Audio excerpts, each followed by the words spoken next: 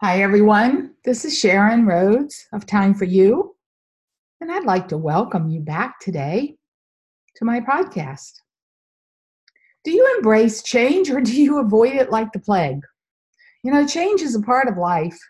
From the moment a baby enters the world, things change and they continue to change throughout life. Each and every day, babies learn something new and different. And in the beginning, it delights them, excites them, and intrigues them to explore their big, beautiful world until they learn to experience fear. And that happens about between 2 and 6 months after they're born. Around 4 months of age, most babies begin distinguishing the different emotional expressions of others, particularly their parents, those that they spend the most time with, their care providers. And that's when their surroundings really begin to mold them and shape their behaviors. And that process continues until at least past the teen years. So what happens within us that enables us to either embrace change and view it with delight and intrigue, like those newborn babies, or to fear it and want to avoid it at all cost?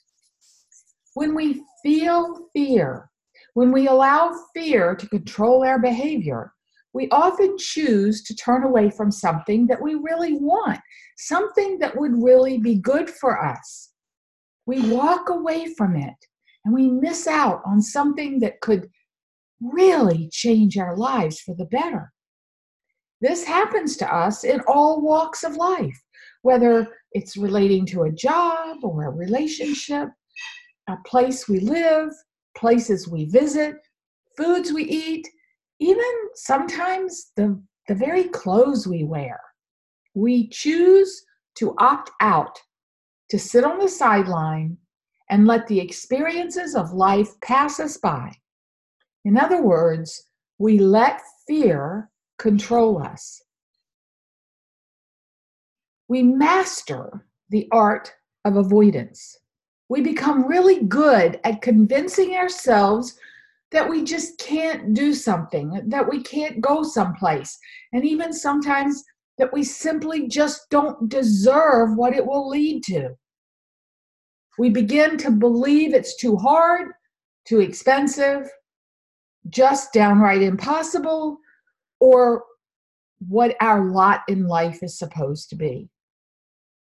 All these feelings are natural because fear is natural, and unless you want to miss out on the abundance that you are supposed to live, it would help if you understood what's happening, what drives your thoughts, your choices, and your behavior, and what you can do about it. You see, I believe you deserve abundance.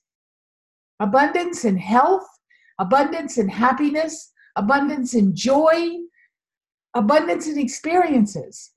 I believe you deserve abundance in your relationships, abundance in your bank account, and abundance in your very outlook on life. So how can you put your arms around that abundance, embrace it, and bring it into your being? By learning how you respond to fear and avoidance and choosing to work to change those responses. You have the power to make that change. It's your responsibility to change, and yours alone. Other people can support you, but you have to make that choice. It helps to understand a concept called negative reinforcement. Avoidance is negative reinforcement. Every time you try to accomplish a goal, do something new, take a new job, start your own business, make a new friend, find a soulmate, and you let the fear take control and you choose to back down, you are avoiding and negatively reinforcing yourself. You are sabotaging your goals just so you don't have to experience the fear anymore. The more you avoid anxious situations, the more likely you are to avoid future anxiety-inducing situations. You avoid life, fear wins, and you lose. Let's break that chain. Let's stop that vicious cycle because you deserve so much more.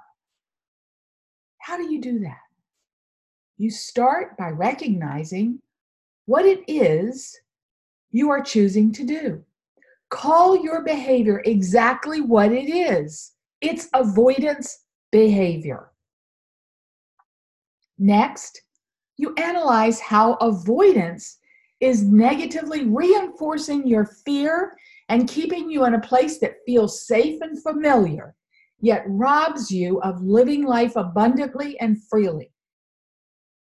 You need to stop, drop, and roll at the moment, the very moment that you catch yourself even thinking thoughts of avoidance. Mel Robbins is a wonderful author and public speaker. Last summer, I had the privilege of listening to her speak at a convention that I attended, and she urged us to simply count backwards from 5 whenever we feel the urge to avoid doing something. 5, 4, 3, 2, 1, go. How simple is that? She calls it the 5-second rule, which means if you have an instinct to act on a goal, to do something, to move forward out of your current comfort zone, you must physically move within 5 seconds of your brain will kill that thought. So as soon as you feel yourself start to make excuses to avoid the thing you should do, count 5, 4, 3, 2, 1, go. And then move toward that action. Take that action. See, when you count backwards, your brain is forced to do something it doesn't usually do. And that kind of gets its attention. It kind of reboots the computer, so to speak. If you fail to take the action after 5, 4, 3, 2, 1, go, you will stay stagnant.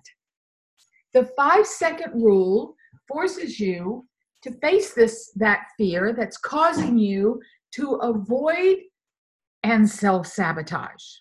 And when you take the first step away from that fear toward achieving your goal, you start turning your back on that avoidance and that fear. You step out of it.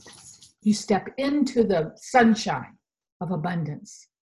It's like Franklin D. Roosevelt said, the only thing we have to fear is fear itself. It's so important to remember that overcoming your fears and avoidance behaviors takes practice.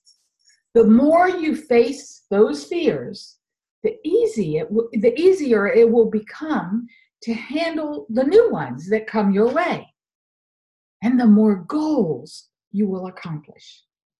The more you do that, the more abundance you will bring into your life. And the more you can embrace change rather than avoid it like the plague. That's all I have for you today. Thank you so much for joining me. This is Sharon Rhodes of Time for You, signing out for now. I'll leave you with this reminder, and you know what it is if you listen to my podcast, because it's important for you to take time for you, because you deserve it. Have a great day.